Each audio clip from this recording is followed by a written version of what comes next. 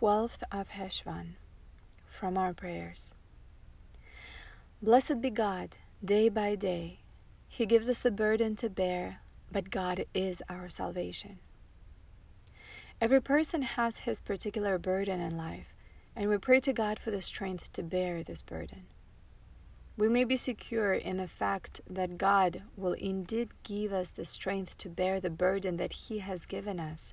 However, a person may take on unnecessary burdens which God did not intend for him to carry. God intends for us to carry only today's burdens today, and in that ask, He will surely help us. If we insist on taking on the burdens of the future today and worry today about things which we cannot do anything about today, that burden is of our own doing, and then we are on our own. From the Sages.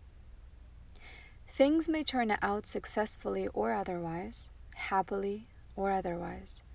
Since there is at least as much chance of a favorable as an unfavorable outcome, why worry about the negative when you can enjoy anticipating the positive?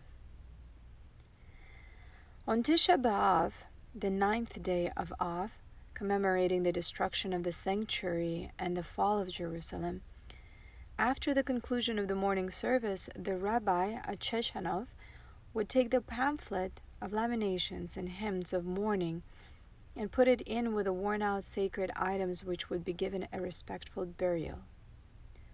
No need to save these for next year, Tisha B'Av, he would say. By then, they will surely have been the redemption, and there will be no need to mourn. The Rabbi was upset with those who saved the lamentation booklets for the following year. Why anticipate grief when you can just as easily anticipate joy?